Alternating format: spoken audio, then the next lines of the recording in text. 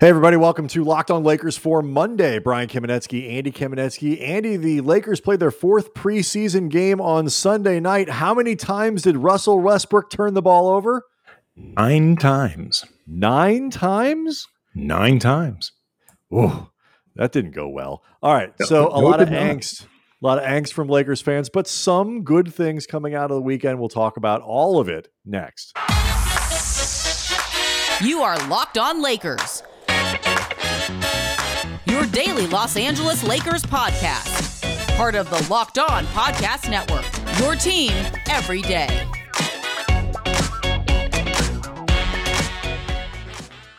I want to thank everybody for making Locked On Lakers your first listen of every day. Oh, first listen. Yeah, first listen. First listen. Hold on a second. No, that's a first listen finger. I am pointing a number one because it is your number one first listen, and thank you very much. 5 days a week, Monday through Friday, Locked On Lakers, and of course the Locked On Lakers YouTube channel. You find us there as well for all the breaking news and analysis and this and that as the season goes on. All right, Andy. So the Lakers have played 4 preseason games this year. They have lost all 4 of them, including Friday and again on Sunday. Lakers fans, I think, are feeling a little angsty over the way things are looking. It hasn't been good. The big 3 still hasn't played together. We will get to all of it and how much this matters, I promise.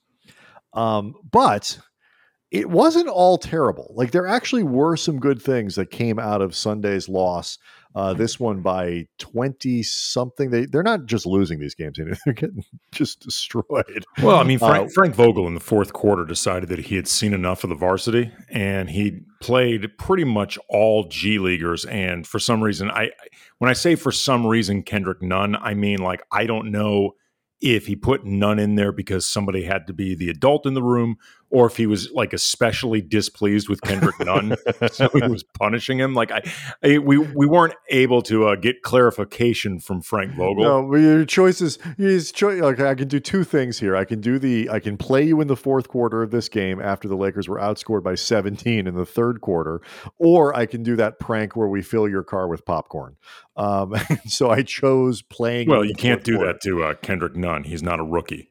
That's true. It's inappropriate. And well, basically, I think the coach. Let's be honest here. The coach shouldn't be doing that anyway. Yeah, I think basically the rationale for Nunn might have just been like Rondo's going to be like no, and Russell Westbrook had done enough damage, so you're down. And it is worth noting, and we will get to this as part of our larger discussion about like kind of what the Lakers are getting out of this preseason, which is really the nut of all of this. Malik Monk not available, Talen Horton-Tucker not available, of course. Trevor Ariza is going to be out for a couple months. The first 2 guys, with fresh injuries over the weekend, which we'll talk about, and then LeBron James didn't play, so you're short 4 guys. And, it didn't look good, but there are some exceptions to that. And I actually kind of want to start there because this stuff matters. Anthony Davis, I thought, looked really good, particularly in the first half. This was the sort of assertive, quick decision-making, look, you had the little outside game, had the inside game, and he looked like a guy who expected to be the best player on the floor. We talked some, Andy, about like how important it was that he played in those first 2 games. I think you sort of saw the result of that on Sunday. Like, he looked really good. Yeah, 19 points on 5 of 12 shooting, 8 of 11 from the line, which in and of itself, 11 trips to the line is very good. In 28 minutes of a preseason game. Right. 6 assists, 3 steals, a block. He was in the middle of a second quarter defensive run that, off the top of my head, I know included Dwight, Kent Bazemore, Russ, AD, and I don't remember who the 5th guy was or if it was somebody continually. But it's indicative of a lot of the defensive presence AD had as well. Like you said, this was the best game he's played in the preseason. I think he has slowly been rounding more into form, regardless of the actual production. And, the production in preseason doesn't really matter. What really matters is how do these guys look? Do they seem like they're getting their timing back, their rhythm, all of that stuff? And especially when you consider that AD has definitely put on some muscle in the Yes. offseason. Lean muscle, as is the jargon right now. That's how everybody describes their new muscle. He's But probably been, Andy, most of it's Built Bars. yeah, oh, He's just been absolutely. pounding those things. Oh, I mean, Use we the will code LOCKED15. Yeah, I mean, make sure you listen to the whole show, because you will find the easiest way possible to look exactly like Anthony Davis. But it's important. Like, it's really important that he is rounding into the type of form you want to see from him, because the season ended last year very poorly for him, and on balance, he was subpar by Anthony Davis standards. Yeah, So no this question. stuff's important. And but the changing of the body, so to speak, like when guys do that, it's easy to look at that and say it's not a big deal. It's like, why? But like we're talking about the most elite athletes playing at the highest level of the game, where any little, these all are things that can disrupt your rhythm, disrupt your shot, your time. And what I thought was really cool about this was it was the first of the games that he's played in the preseason where you could see what it looks like to have a guy like Davis with a little bit more bulk on him, and very solid up top, but still moving like Anthony Davis, and with the assertiveness, made a couple nice passes, active inside, standing up in front of the rim to draw some of those fouls. I think he's going to be tougher to keep away from and ones as opposed to 2 free throws. We're going to see more and ones this year. And you were like, damn, okay, that guy is the Anthony Davis that we wanted to see last season. So I thought that was incredibly encouraging, and in some ways probably the results of being able to play in those early games. Carmelo Anthony also looked really good on Sunday. Spry as I think he's going to get defensively, but in terms of giving the Lakers at least some kind of attack, came off the bench for 16 points, hit 5 of his 7 3-pointers, 6 of 12 overall. It just, that they're going to need him to be a very productive offensive player and hit those shots, because, the half court offense is, to say the least, still a work in progress. Yeah, I mean, the offense in general is a work in progress. And I think it's a combination of, they're looking, I think, to be more creative than the last couple seasons, which is fantastic. Both of us have been saying that the offense that they've been running the last few years, other than literally running, has been a slog, and seemed like it's been fairly predictable to defend. So it looks like they've been trying to add more motion at times. They've been trying to It did not happen very much on Sunday, but I would agree with you. Through Sunday it just looked like they just kind of rolled the ball out there and said, hey guys, make it up as you go along. It's part of the reason they ran into trouble. But overall, yeah, I feel like they've been doing more off-ball stuff and some more interesting sets and double-sided action where you have guys moving on both sides of the floor. Just didn't happen on Sunday, but I think overall you're exactly right. Yeah, and then in the meantime, Melo had a really good play defending Mikal Bridges on a drive across the lane. He got a strip on him. He ended up getting called for an offensive on the other end of the court, but he's working defensively. Like, Melo is never going to be a great – I mean, Melo in his prime was not a great defender. He was usually at his best adequate. He wasn't as bad as his reputation, but he was never good. No, and he's not going to be great, this year, at this stage of his career. But what you need from him is to just not be such a minus that you have to spend so much time accounting for him and covering for him that you end up just messing up your own defensive integrity. But I think a lot of it with Melo, because he's been around so long and he's a really smart player. He's a smart guy in general.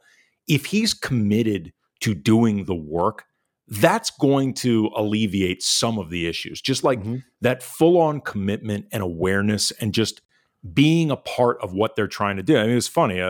In a recent post-game session, he was saying that Frank Vogel's defensive schemes, because he's new to them, don't strike him as that complicated. And it was funny because you and I were laughing like, well, they couldn't be that easy because the team doesn't seem to be doing them right now. But it's a good sign, though, that he seems to understand what they're looking to do. And from here, it's just about, all right, learning your new teammates, learning tendencies, just making everything second nature. but it does seem to me like he's putting in the work. Yeah, I would agree. And then that, the note about defense leads me to and I think our third highlight from Sunday's game.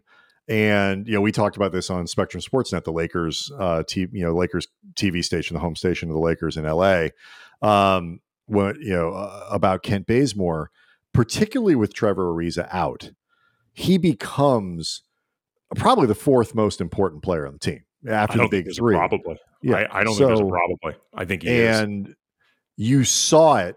Why on Sunday? The box score, he was a minus 14 in 25 minutes, blah, blah, blah. Forget all that stuff. In terms of guys who are impactful defensively and still did some stuff on offense, he hit 2 of his 5 3-pointers and whatever. He is the last sort of two-way player that they have available to them that everybody knows is a two-way player, like has that profile where you're not waiting for it. And his impact defensively, particularly on Sunday, was tangible, and they're going to need the hell out of that going forward, after Ariza gets back, but particularly until he does. Yeah, I tweeted out during the game at Cam Brothers, Kent Bazemore, all kinds of disruptive, and that felt to me just like a really good summary of what he was doing out there. Like, they had him at times being the primary defender on Chris Paul, and I thought for the most part he did a really good job, and he did a good job just marking a guy like Chris Paul, who is not easy at all. But even more than just his individual assignments, like, he is a pain in the ass. Like, he is just a really disruptive guy out there. He's got really long arms. He's got good hands, good timing, and he's very good at just finding the right angles to stick his arm in the middle of a pass and get deflection. Like, I'll go on a limb right now and say he's going to lead the league. He's going to lead this team in deflections when it's all said and done. I mean, it seems like he gets his hand on like every second or third pass, like whether it turns into a turnover or not. It just seems like he's always in the middle of it. He anticipates it well.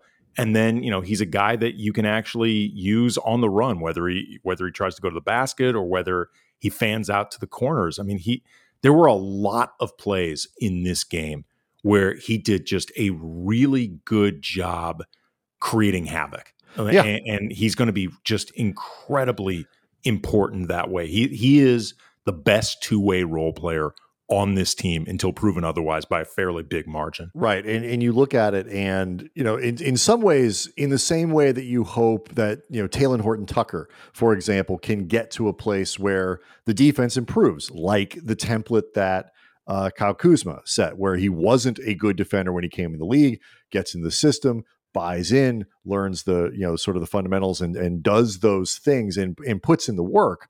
You hope THT evolves in that way. Kent Bazemore he's kind of in that KCP role where there are things that you don't like about Bazemore's game. When we had Sam Esfandiari and Andy Liu from the Light Years podcast on, they talked about, Warriors fans were driven nuts. Like, once or twice a game, Bazemore does something that's completely ridiculous and generally looks a little out of control when he plays.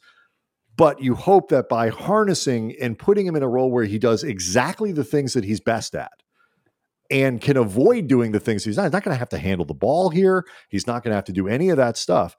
Go do the 2 or 3 things that you're best at that they can maximize what he can do for them. And you saw the potential for that on Sunday. We'll move on here in a sec, but like at this point, it's very difficult for me to see a starting lineup, certainly where where AD's at the 5, where you don't start Bazemore. He's got to be in that starting lineup. I don't care if even if AD is, right. Yeah. I don't care if AD is starting at the 5. I don't care if AD is starting at the 4. I don't care if AD is starting at point. Bazemore has to be in the starting lineup.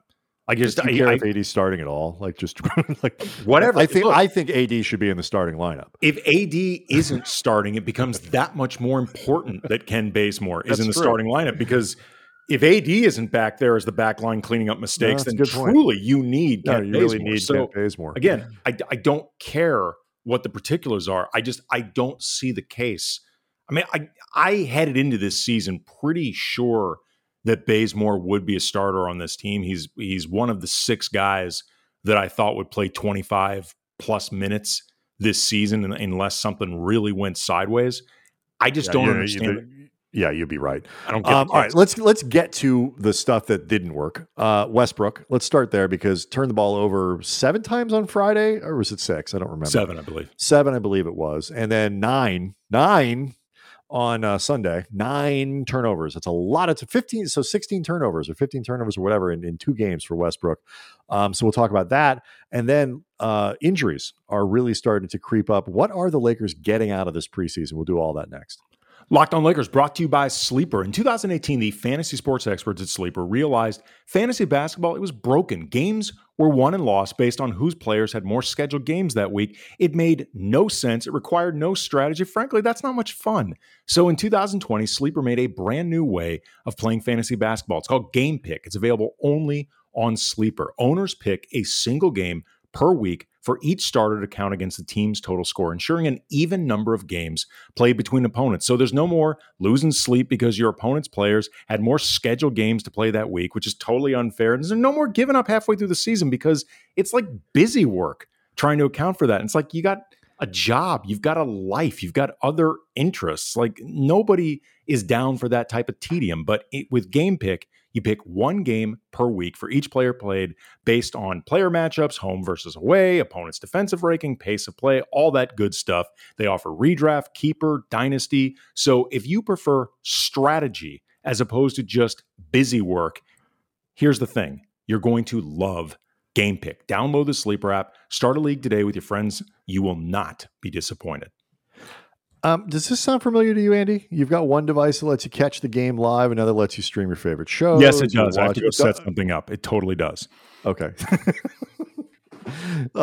Anyway, you're watching all your sports highlights, best friends, neighbors, log in, all that blah blah blah blah. You know what I'm talking about here. You're trying to like tape things together, string it all. Your entertainment, it sucks doing it this way. I'm going to tell you about a simple way, Andy, that you can get all this entertainment that you love without the hassle. And it's a great way to get your TV together. It's called DirecTV Stream. It brings your live TV and on-demand favorites together like nothing you've ever seen before. So you can watch your favorite sports, movies, and shows. 3 things I know you love all in one place.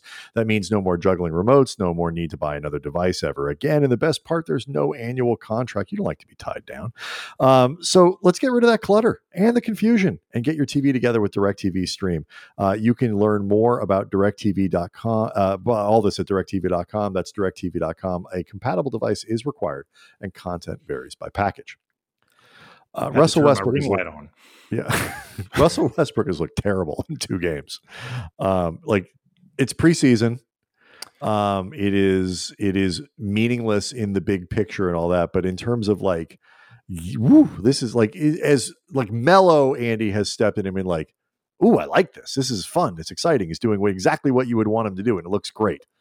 Different gig, easier gig, no question. Russ looks uncomfortable at this point. He looks like he hasn't met his teammates, and he looked like they haven't played together, and it's been really hard to watch for a couple games.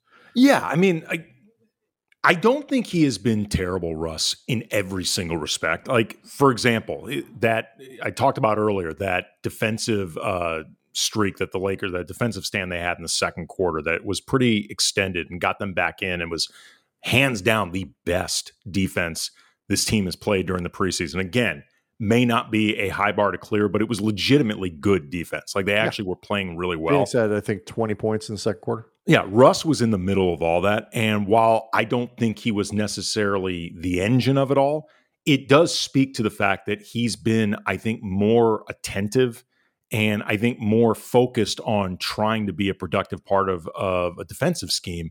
And that's something that you always worry about with Westbrook because he has a tendency to not do that over the course of his career. So, and I mean, I don't say this to be Pollyanna about it because we're going to get into the stuff that didn't work, and there's a fair amount that didn't work. But I think it's important for people that didn't see the game to bring up some of the stuff that actually did work. Yeah, I mean, again, it is difficult. It's not like we have the coaching staff, as we record this, hasn't had a chance to break down the tape yet. Certainly, we have it, and their opinion probably matters a little bit more.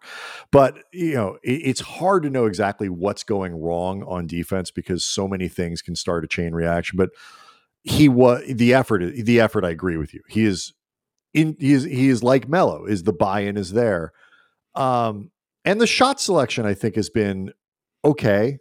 He was a little more freewheeling on Friday. on Sunday, I think, than he was on Friday. Interesting. I actually thought he was Friday, for example, he didn't take any threes. No, but I thought that the twos that he took were generally worse. A couple mid-range jumpers. Yeah. I mean, I can see what you're saying. I actually think I know he took 5 threes on Sunday's game, made 2 of them. He was actually better from 2 than he was from the field. But I actually thought that even though he took more shots, he was 3 of 12 from the field. So again, as we are going to get into, there was a lot with Russ that did not work. I actually thought his shot selection was better on Sunday than it was Friday, regardless of the success rate. It was not great on either night. And regardless of how many were in front of the arc, how many were behind it. Okay, that's fair. The big thing, though, that people are talking about with him is the turnovers. And 16, I should say, in 2 games. I will defend Russ in this. I mean, it's not good. I'm not trying to say this. It's like, but these are errors. Good showing. Right. Both Westbrook and certainly Frank Vogel have defended this as a guy trying to make stuff happen, learn his teammates. And I think what I see and what is happening is a guy, it's in the same way that we discussed last week, THT pressing at times to try to show that he is worth the contract. I do think you're getting a little bit of Russ pressing to try to make all the passes, distribute all the stuff and do all, and he said after Sunday's game, I hope you guys in the media bring the same energy on nights when I have 20 assists as opposed to the 9 turnovers. I mean, those nights are going to happen. The question just becomes like, how long does it take to iron this stuff out? He's not going to, he's going to turn the ball over a lot. LeBron turns the ball over a lot. The Lakers are going to turn the ball over a lot, particularly if they run. But what kind of turnovers are they going to be? Like most of these 16 turnovers to me are Westbrook trying to squeeze balls into places where they just shouldn't go, or thinking somebody's going to do A when they actually do B. And, that's something that time and reps ought to take care of for the most part. Yeah, I mean, Vogel and Westbrook said after the game that timing is definitely an issue. He's learning a lot of different teammates. He's also, too, I think this matters. The 2 games that he's played, Friday was with LeBron, Sunday was without LeBron, which means his role and his responsibilities are going to be different Friday sharing the court with LeBron versus Sunday playing without him altogether. It's going to lead to, I don't have the advanced numbers of the preseason games in front of me, but I am imagining that his usage rate, if they keep such a thing in preseason, there's a part of me that hopes the answer is they don't, because it just feels like a waste of some poor statistician's time. But it's going to be different. Like the whole deal is going to be different. Like Friday, it felt like there was a lot of your turn, my turn between Russ and LeBron. Not that it didn't feel like they were playing with any type of synergy at all. No, but it's the same problem that LeBron talked about with Wade when they first just figuring it out. And like, it starts with turn taking, and then you get rhythms and you figure out how to, everybody to stay involved. And again, it's reps. Let's talk about this, because LeBron, AD let the cat out of the bag on Sunday, because Frank Vogel didn't before, the game. Like, I'm not sure when they're all going to play, but AD said they're all playing on Tuesday. And Vogel didn't want to show his hand in this 5th preseason game. That's right. AD's like, no, we're all getting out of the floor. And so 5 games in now of the 6, they will finally see the big 3 together. And that lends, to an important question. What are we doing here? Like, are they getting out of the preseason what they need to? If it's 5 games in where these guys are all playing together. We'll talk about that next. Locked On Lakers brought to you by Built Bar, the best tasting protein bar ever. Bars covered in 100% chocolate. They are soft, they are easy to chew, and they are healthy. They're great for health conscious people if you're trying to lose or maintain weight. They're low calorie, they're low sugar, high protein, high fiber. Great for the keto folks, and they are awesome tasting. Awesome, as always. You got the 12 original flavors like raspberry, coconut almond, salted caramel, banana bread, new flavors like cherry barcia, lemon almond cheesecake, cookies and cream. They're perfect for someone like me who just loves really cool, unique, different taste combinations. You don't feel bored like you're eating the same thing over and over with Built Bars. And if you eat enough of them, you will look exactly like Anthony Davis. This, by the way, is Brian and my guarantee. This is not the guarantee. The Built Bar people Built have Bar. nothing to do with it. No. Right. And it's also important to know that Brian and I have no liquidity whatsoever. So if you eat a bunch of Built Bars and don't look like Anthony Davis and decide to sue us, it's a waste of your own time. Yes. You're not going to get anything out of this whatsoever. You are taking those legal fee monies and you are lighting them on fire. But still, Built Bars are fantastic. So go to BuiltBar.com, use the promo code LOCK15. You get 15% off your first order. Promo code LOCK15, 15% off at BuiltBar.com. Again, Built Bar has been indemnified by that and also, guarantee. and I'm pretty sure Anthony Davis is not aware of this either. But anyway, but LOCK15, that's the code. And go get the. They are delicious. Like none of this. None of this has anything to do with the deliciousness and the utility of Built Bars. Everything we just might be taking this a step beyond what the copy says. Yeah, everything. But isn't that what advertisers want? Yeah. Everything is guaranteed. Everything is guaranteed by Built Bar, except for the part about looking like Anthony Davis. They're not saying you won't. They're just not guaranteeing it. Exactly. If okay. you do, congratulations. Tell me if you think this premise. What a deal! You eat a bunch of Built Bars, you end up like a multiple-time All-Star. That's incredible. Easy. You'll end up. I thought it was taking God-given talent. Nope. Anyway, turns out it's just that simple. It's just right. I mean, who knew? So, all right, I'm gonna put something out here, and you tell me if you agree. It does a few things. Start with this. It does not matter if you win and lose preseason games. Absolutely not. Okay. The point of the preseason, really, the important question of the preseason is: are you getting out of the time, training camp, preseason games, whatever, the things that you need as a team to be where you want to be at the start of the season? That is the basic concept here. That's the yes or no thing that you're trying to. Is that a fair statement? Yeah, that and don't get hurt. The Lakers have been failing on that part. Okay, right. And so to some, and that's my next point. Some of these things, and like, to answer Andy the question of are you getting out of this what you want, are beyond their control. Trevor Ariza out for 2 months. Maybe they should have seen that coming since he was hurt coming into camp. But THT, they are still looking at his thumb. That is the news. If you missed it, Taylor Horton-Tucker's right thumb. They're trying to figure out exactly what the problem is, which will then determine how long he's out, which is really the reason we haven't talked that much about it, because we don't even really know what to tell you. Yeah, it's been listed as a sprain, but that's the extent of what we know. Right.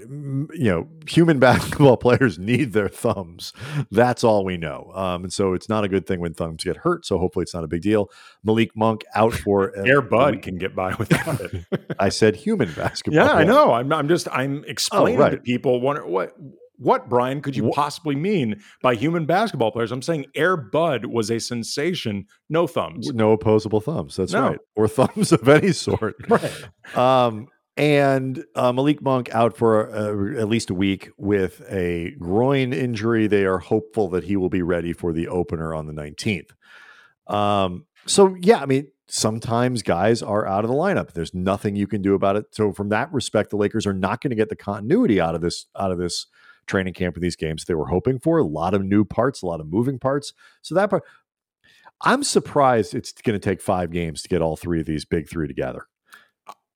That's in their control, and I am surprised that it's taken 5 games. I'm surprised. I'm puzzled. I'm frankly disappointed. You and I both expected that this game would have the big 3. I remember you and I had been texting heading into this game because we were planning out stuff regarding the shows for the week and all that stuff, and part of what we had talked about is we assumed that this would be the big 3. I assumed like our headline it was Big 3 debut, and it wasn't.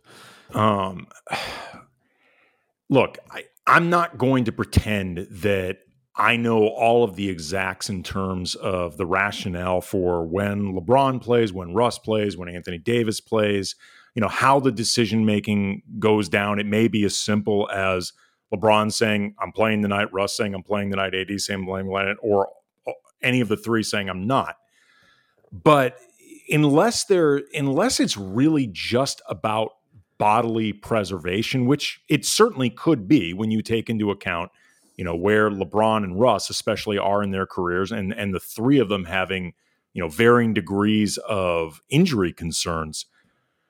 I got to say, I really, it feels to me like it would have been more tangibly productive if you saw all three of them playing as much as possible, even if they only played like a quarter together or like half a quarter together. Like it would feel outwardly like they were building more towards something. And look, LeBron has emphasized these games don't matter as much as what happens in practice. And right, he said after Friday's game, what do you, when asked me, what do you learn from it? Literally nothing.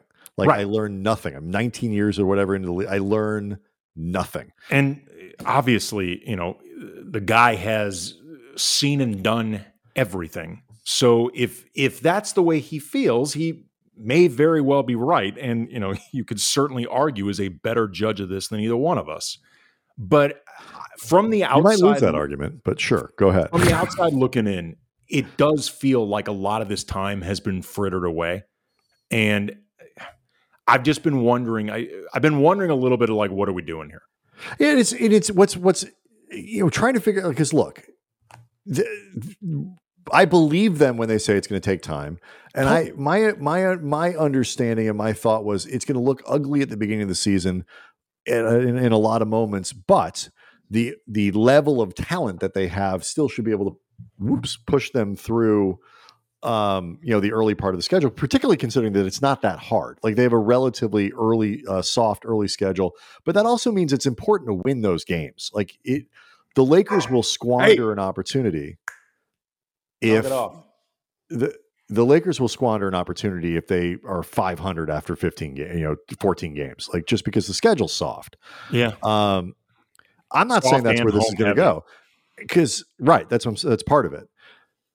If I remember correctly, I think they lost all their didn't they lose all their preseason games the year they won the title?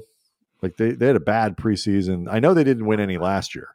I honestly think. I shouldn't say I know about any of this stuff. I first of all, the pandemic has ruined my ability to remember anything. But the Lakers haven't had a good preseason in the last 3. None of this means that they're not going to get where they're going to go. But I think if you're concerned about last year and you saw what lack of continuity did to them last year, it's just disconcerting. None of this means that the Lakers are going to struggle for 30 games. I mean, Westbrook talked about it. I thought was really insightful. Like, some of this is them getting used to me, not me getting used to them, because I go a little faster. My pace is different. My rhythm is different. It would suck if they gave away or didn't perform as well in those first 10 or 15 games because they were still overcoming some of these things, and you would look back at it and go, God, I wish they got a little bit more out of I don't know how that, because again, practice matters in some ways more than what's going on. We don't see what's going on in practice, and these games are so disjointed anyway in the preseason. But you do feel like it's just a bit of a missed opportunity to get more rhythm. I mean, maybe. Look, Tuesday, like we said, Anthony Davis said all 3 of them are playing. We may see the 3 of them together, and it looks good, and we're like, oh, you know what? I mean, right. Yeah, exactly. Well, this is all projection based on, like, the stakes of this season are so high that anything just makes you feel like a little bit nervous if it's not going well. Just because, again, it's championship or bust. Yeah. I mean, the stakes are incredibly high. There is so little continuity with this team, so many moving parts and new faces, and that stuff is difficult to put together. I mean, thankfully there are a lot of disjointed. Sorry, the dog is upset with the 17 turnovers, Andy, or 16 turnovers. Bobes, knock it off. Sorry. We've had now this dog about 6 months. He's starting to, this is great. He's starting to think of this as his home. And that's awesome. You know that he's truly comfortable now. The problem is he sees everything that ever walks by as a threat. Like he started barking. I have to say, that's that move you just did there with the Bobes, knock it off.